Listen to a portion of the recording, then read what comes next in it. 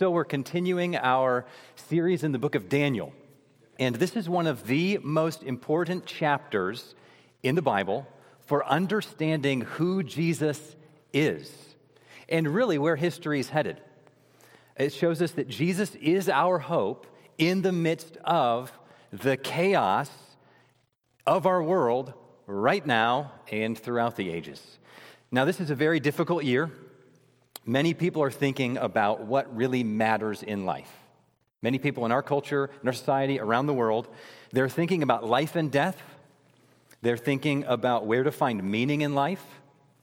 And many are looking to see if Jesus and the Christian message have hope for our world, have hope for them, have hope for you. And this text in Daniel shows us that we do have great hope. It gives us perspective, a perspective on human history, where everything's heading, and it also shows us that Jesus is at the heart of it. So maybe you are new to seeking Jesus and exploring the truth about him. Many people have started looking for answers this year. And many people, when they do start seeking answers about who Jesus is, they'll get to know true Christians. They'll come to a church that faithfully is in God's word to understand who God really is. And what can often happen is people become surprised because they realize the Jesus they're learning about from the Bible and from true Christians is worlds apart from the Jesus that they were presented through cultural common understandings of Jesus or through various media representations of him. They realized they didn't actually know who the real Jesus was. They didn't even have the option to make up their mind about him because they weren't presented with the real Jesus. And so we want to know the real Jesus. We want to hear what the hope is that he gives us in a year like this and in a world like ours and in a season like this, an election season like this. So when Jesus came, do you know what title he used to refer to himself most often? It was Son of Man. He referred to himself that way over and over and over. And it's clear from what he said around that through him quoting and alluding to a text in the Old Testament that he had Daniel chapter 7 in mind for understanding who he was and presenting who he was. Daniel 7 shows us that the kingdoms of this world will be replaced by the kingdom of Jesus, the Son of Man. This is part of what we Christians call the gospel, the good news that Jesus has brought into the world. This is the good news is that the kingdom of God has arrived in history through Jesus. He's welcoming sinners to himself, and he's on his way to restore this broken creation, make all things new, set all wrongs to right. So we'll spend 2 weeks in this chapter. I'm tempted to make it more. I already, even this morning, had a big section. It was kind of, copy, paste somewhere else, delete from my notes today, sadly. But I want you guys to keep coming back, so it can't be too long. So just a warning, by the way, as we read this first half of Daniel 7, this is a vision, a symbolic vision. It feels like a strange new world that we're about to enter into. So Daniel chapter 7, let's pray, and then we'll read the first 14 verses. Our Father, we come to you in the name of Jesus, knowing that you welcome us because of him. You yourself had planned to send your Son to die on the cross for us and rise again and welcome us into your presence through his blood. And so we're here. We're drawing near to you by your Spirit's empowering. And we're here in this moment to listen to you speak to us through your word. So as we read Daniel 7, we believe that this is your word, living and active, powerful. And so we just want to hear from you. So give us understanding in this time of what you're saying here and how we might rightly respond, and empower us to respond appropriately in the way that we think, how we feel, and how we act moving forward. In Jesus' name, amen. Daniel 7, beginning in verse 1. In the first year of Belshazzar, king of Babylon, Daniel saw a dream and visions of his head as he lay in his bed. Then he wrote down the dream and told the sum of the matter. Daniel declared, I saw in my vision by night, and behold, the four winds of heaven were stirring up the great sea, and four great beasts came up out of the sea, different from one another. The first beast, the first was like a lion and had eagle's wings. Then as I looked, its wings were plucked off, and it was lifted up from the ground and made to stand on 2 feet like a man, and the mind of a man was given to it. And behold, another beast, a second one, like a bear. It was raised up on one side. It had 3 ribs in its mouth between its teeth, and it was told, arise, devour much flesh. After this I looked, and behold, another, like a leopard, with 4 wings of a bird on its back.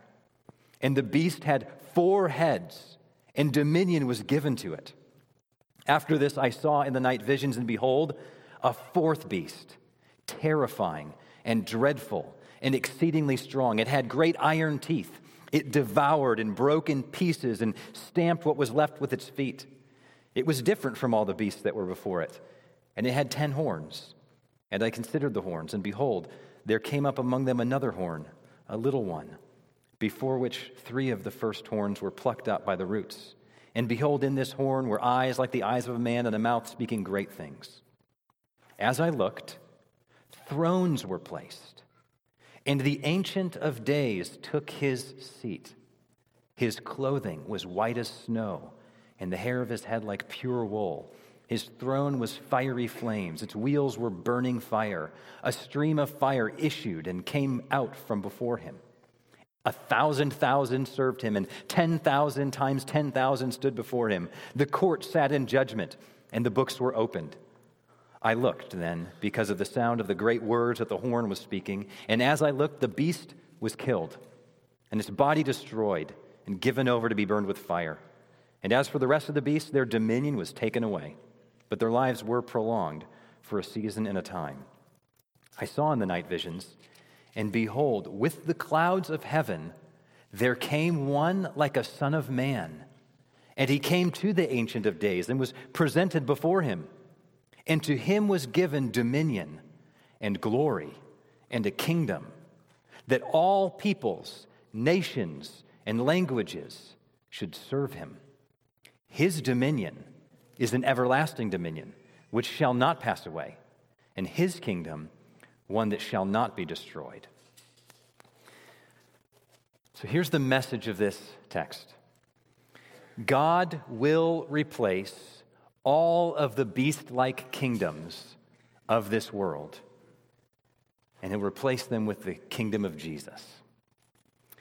We see 2 main scenes here. We see the sea with beasts, and we see thrones with the Son of Man.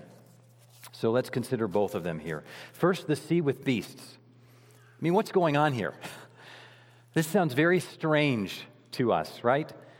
And the key is recognizing that this is a dream. It is a vision.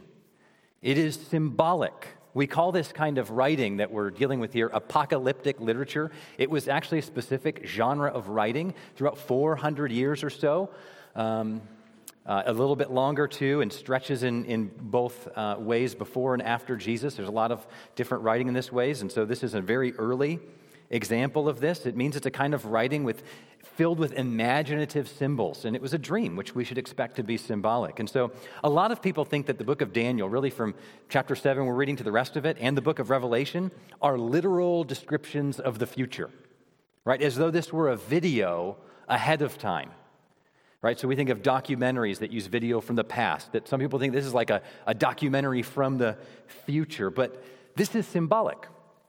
It's not a literal picture of what's going to happen in the future. Giant beasts are not actually going to be coming out of, at this time, probably the Mediterranean Sea is what was in mind there. Think of this like a political cartoon. Those are often very symbolic, right? If you saw one, imagine even just right now, election season, right? We know 2 main parties, Republican, Democratic. We have an elephant and a donkey, right? We have colors, we have red, and we have blue. So imagine if you saw a political cartoon, and there was this giant red elephant fighting this giant blue donkey, and as they fought, the ground beneath them they were like on a map of our nation. And the ground beneath them was rumbling, and then it was like an earthquake, and there was a chasm split between them, ripped right through that map that they're standing on. You would get the point. You wouldn't be thinking, wow, I wonder if there's going to be a giant red elephant and a giant blue donkey that are going to rise up and start trampling our nation. No, you get the point. It's symbolic. It's a symbolic interpretation of, from many people's point of view, what's happening right now, right? There's this fighting and division that can split our nation apart, and we need to be, as Aaron led us in prayer, peacemakers. Blessed are the peacemakers, Jesus said. So that's how apocalyptic visions work. They're symbolic. We have to use our imagination, and this appeals to our imagination. And so, kids, you are better at this than many adults, right? Using your imagination. And I encourage you to never lose that. Adults should get it back if you've lost it. We can learn from you, kids. And so, kids, by the way, if you're drawing what you're hearing, I would love to see your picture of this text at the end, what you draw.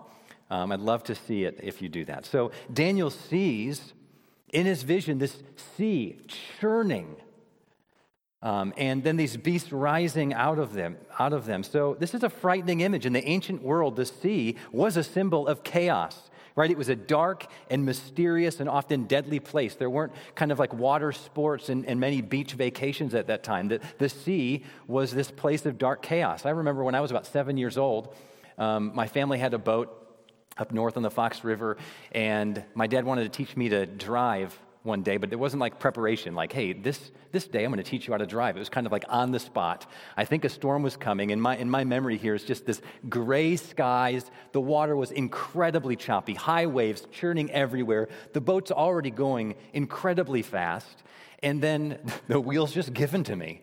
I don't know what I was doing. I was terrified. And as we turned, I thought this thing was going to flip over. So the sea can be very frightening. And in the ancient world, it was a symbol of that kind of terror and frightening place, a frightening place. A symbol of chaos. And so out of this sea, this terrifying place, come these beasts one after another. And this isn't like a cute puppy and a turtle and then a bunny, right? These are like mutant beasts. They're monstrous and they're terrifying. And again, this is symbolism. Later in this chapter, an angel tells Daniel that they represent kings and kingdoms. We've actually seen these 4 kingdoms before in this book. In Nebuchadnezzar's dream of chapter 2, remember Nebuchadnezzar had a vision, this great image that had a gold head and a silver midsection, then bronze, and then iron and clay mixed together. And that image was essentially a timeline, right? If you turn that on its side, you had Babylon and Nebuchadnezzar and as that golden head. And then you move to another kingdom that's represented by silver, and another bronze, and another by the clay and iron. And so that's what's going on here. It's the same 4 kingdoms. And so the first is a lion that has eagle's wings. And then it's lifted up from the ground, and it's made to stand like a man, and it's given the mind of a man. That's Babylon. If you were here a few weeks ago, we saw what happened to Nebuchadnezzar. God made him go insane and act like a beast and actually live among the animals. It said that his hair was as long as eagle's feathers. So there's even, the words are being alluded to comparing these chapters, like this lion, with an eagle's wings. But then God restored his mind to him, gave him a mind of a man again, and Nebuchadnezzar was sane. And so that's this first beast. It's Babylon. Daniel's living within this beastly kingdom. The second beast is a bear. Verse 5 said it's lopsided. It says one side's raised up higher than another. That's probably the Medo-Persian Empire. This empire came to power after Babylon, and the Persian part of it was always stronger and more dominant than the Medes, or the Media portion of it. The third beast is a leopard with wings. So this is going to be an incredibly fast beast, right? Fast animal. It's probably Greece. Do you remember Alexander the Great? Alexander the Great and the Greeks were who came to power after the Medo-Persian Empire. And he conquered the world incredibly fast. By the time of his early 30s, he's like, there's nothing left to conquer. And then the fourth beast is the most terrifying of all. In verse 7, it devours, it stamps out everything that's left. It's worse than the other empires. It's ruthless. It has 10 horns and then one other horn, which is arrogant and boastful. This beast is probably the Roman Empire, which came next. Now, it could be that this is actually the Greek Empire. There's some debate about this, but it's probably the Roman Empire. And in light of the debate, we can't be too certain, but either way, this really does lead up to the time that Jesus arrived, because the Greek Empire still had remnants, even in the time of Jesus, till it was finally done, and the Roman Empire was surging in power at that time. So here's the question: why would God give Daniel a vision with this imagery of a sea and beasts? Well, here's what it is. This is appealing to our imaginations to help us see through the powerful kingdoms of the world, to actually see something true about them that we wouldn't be able to discern as powerfully otherwise. This vision appeals to our imaginations, not to teach us falsehood, right? The imagination should not be associated with falsehood, but to teach us something true. Very often in history and among Christians, the imagination has been dismissed as unimportant, but it is incredibly important. I took a class in grad school called Theology and the Imagination, and it was so helpful for me to understand the important place that imagination serves in the world, that God has made us with an imagination. It's what we use all the time to make connections between things, to see patterns between things, to see the big pictures of things. You actually need an imagination to comprehend the whole story of the Bible and not just see it as these diverse parts that aren't fit together, but you actually see the unity of it that's really there. And you see meaning in history, and you discern relational love between people. This appeals to our imagination, so it helps us perceive truth in a powerful way.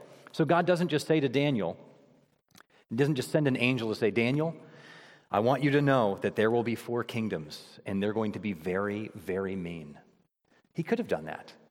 But this image terrifies him in the night, and it communicates something to him powerfully that he couldn't have gotten otherwise. That's really what the book of Revelation is doing as well. It's apocalyptic literature is about pulling back the veil to see behind reality, to see what's true about reality, about what we perceive with our senses, so that we can be encouraged and comforted by God's reign. Okay, so these kingdoms we see are beastly and terrifying and ruthless, and it's interesting that God chose animal-like beasts to portray this, that he'd associate these kingdoms with beasts, because this recalls God's creation in Genesis 1.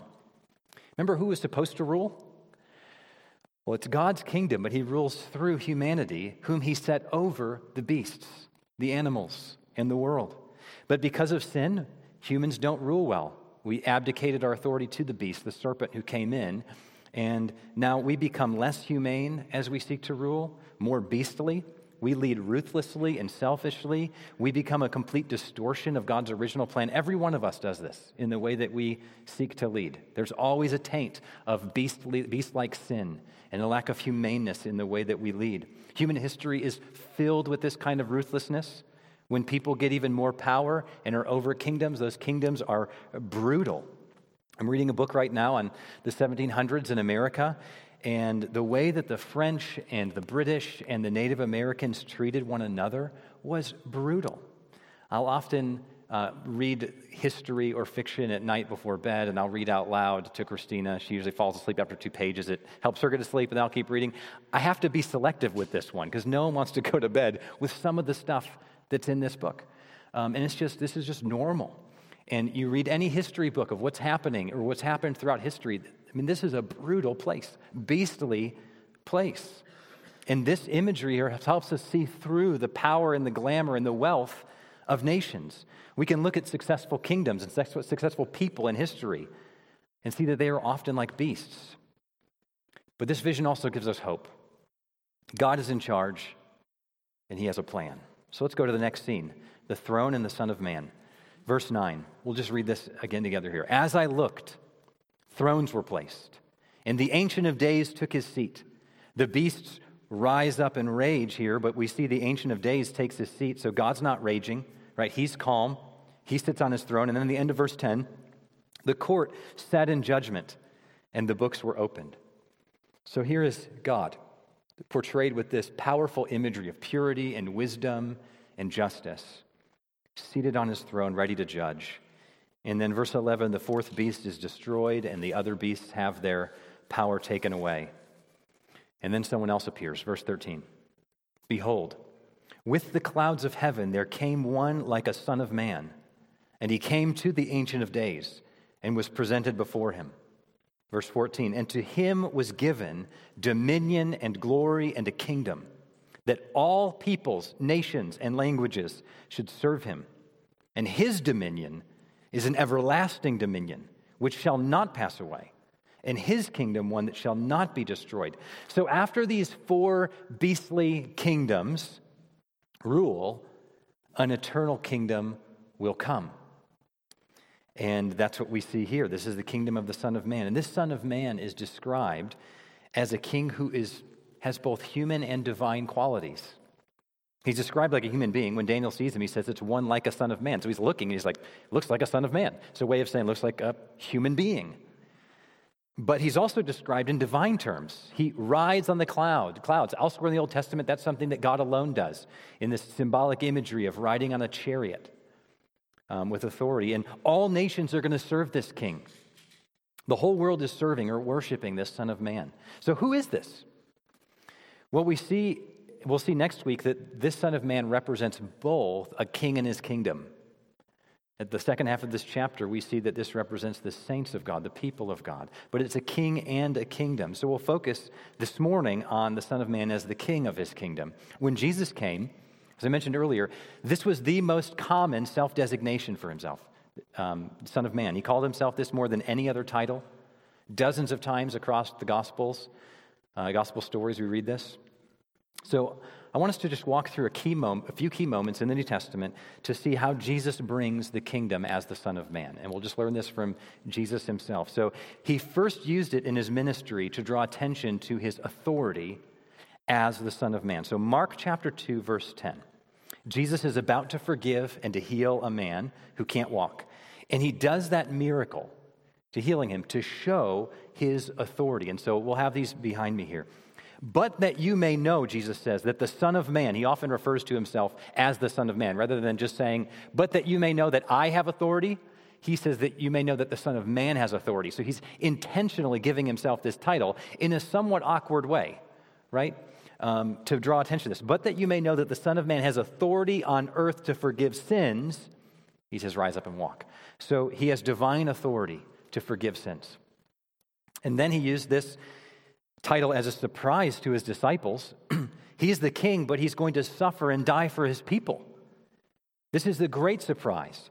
Mark 8, verse 31.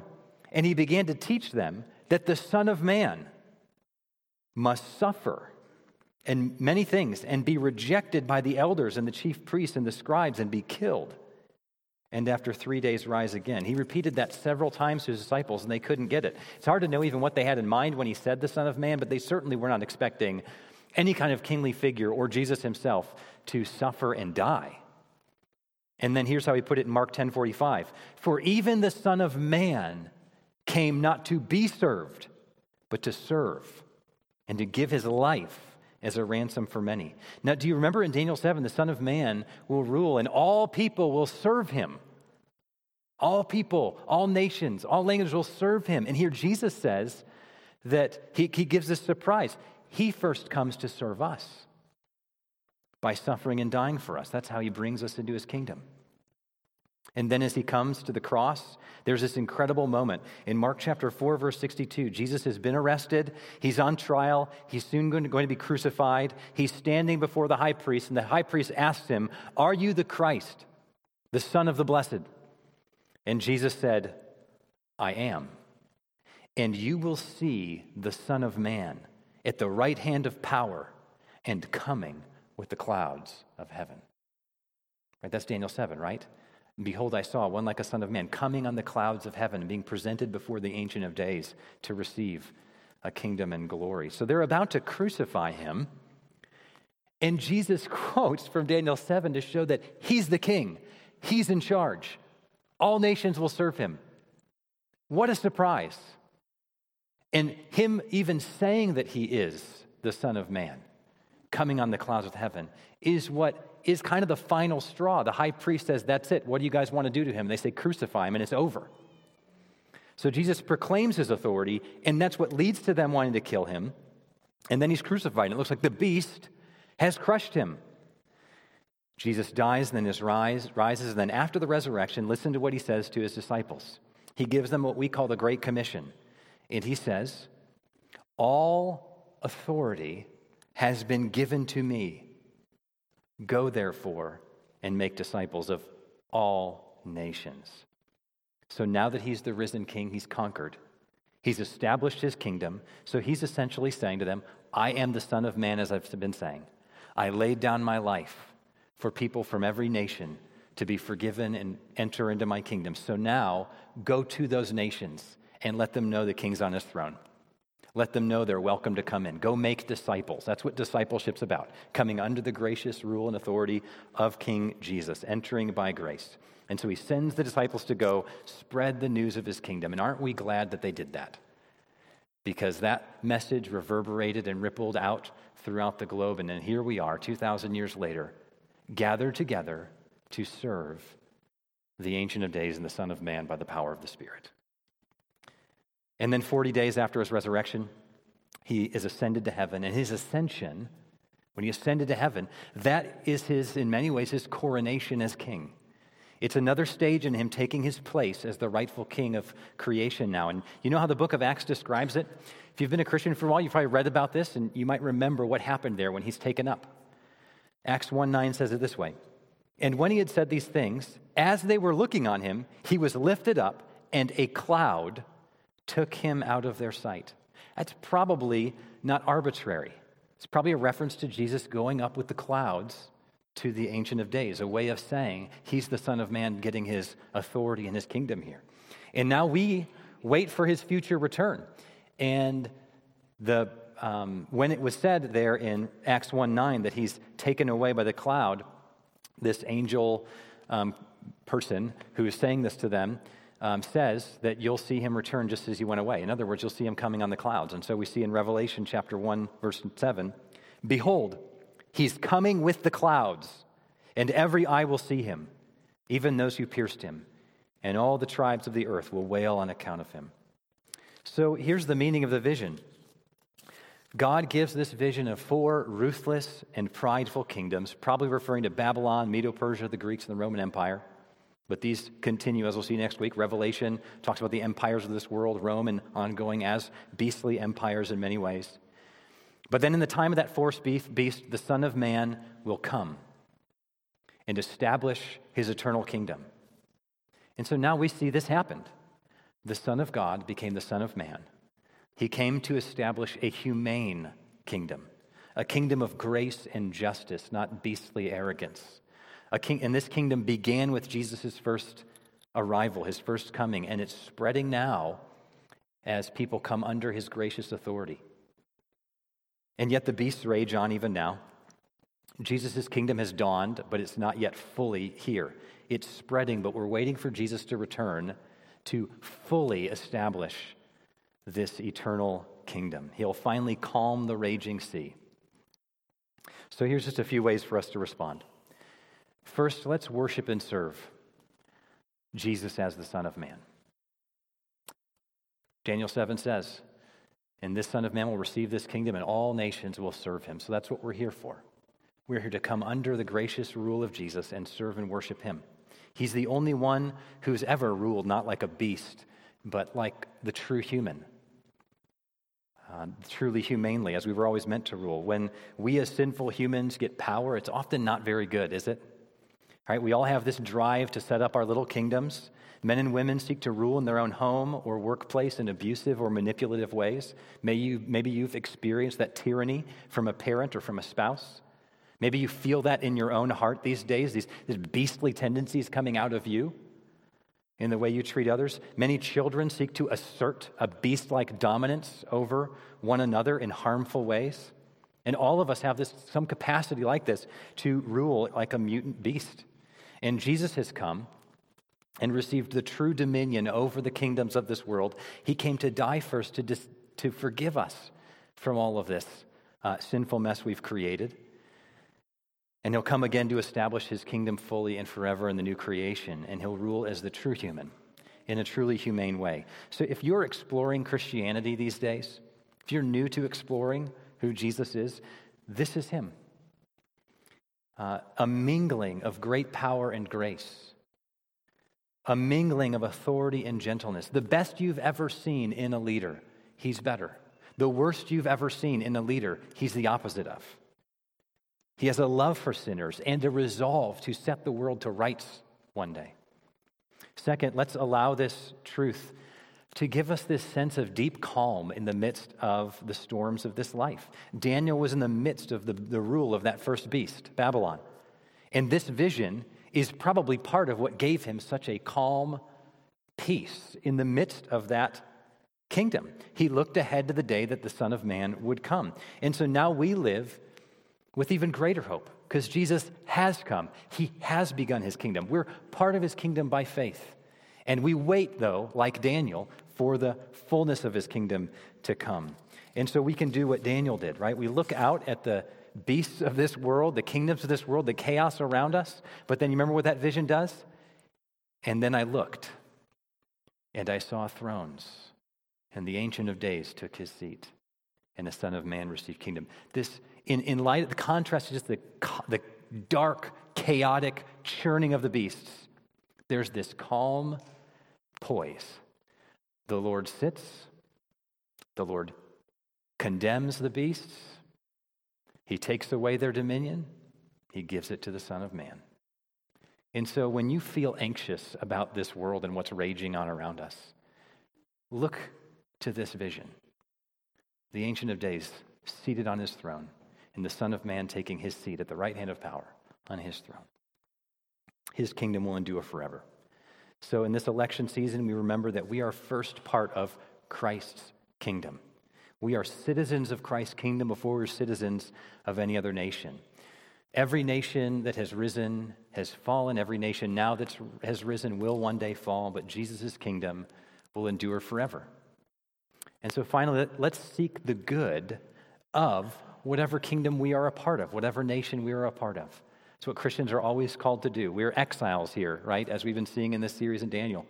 Daniel received this vision when he was part of this kingdom of the first beast, and yet God called him to seek the good of Babylon, to seek the good of that place. And so he served that kingdom with great character and moral fortitude. And so we're living in the midst of a worldly kingdom, and our nation is a mix like every nation. Some of our nation's values reflect the values of Jesus because of God's, what we call common grace, and so many of God's own people even serving. And yet there's also these beast-like tendencies, the inhumaneness, the way people treat each other and government leaders treat and policies are enacted. And so we're called then to seek the good of our nation.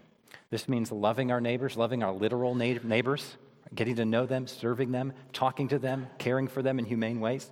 This means repenting of our beast-like tendencies whenever they rear their head in our homes and relationships and workplace, in mind and heart. It means in the election, using our vote, if you're able to vote, to contribute to the greatest common good of our nation.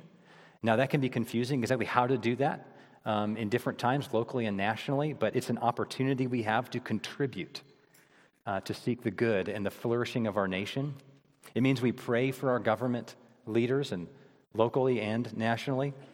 It means some of us will seek to serve in public office to contribute to human flourishing, to model what it looks like to reflect the rule of Jesus rather than the rule of a beast.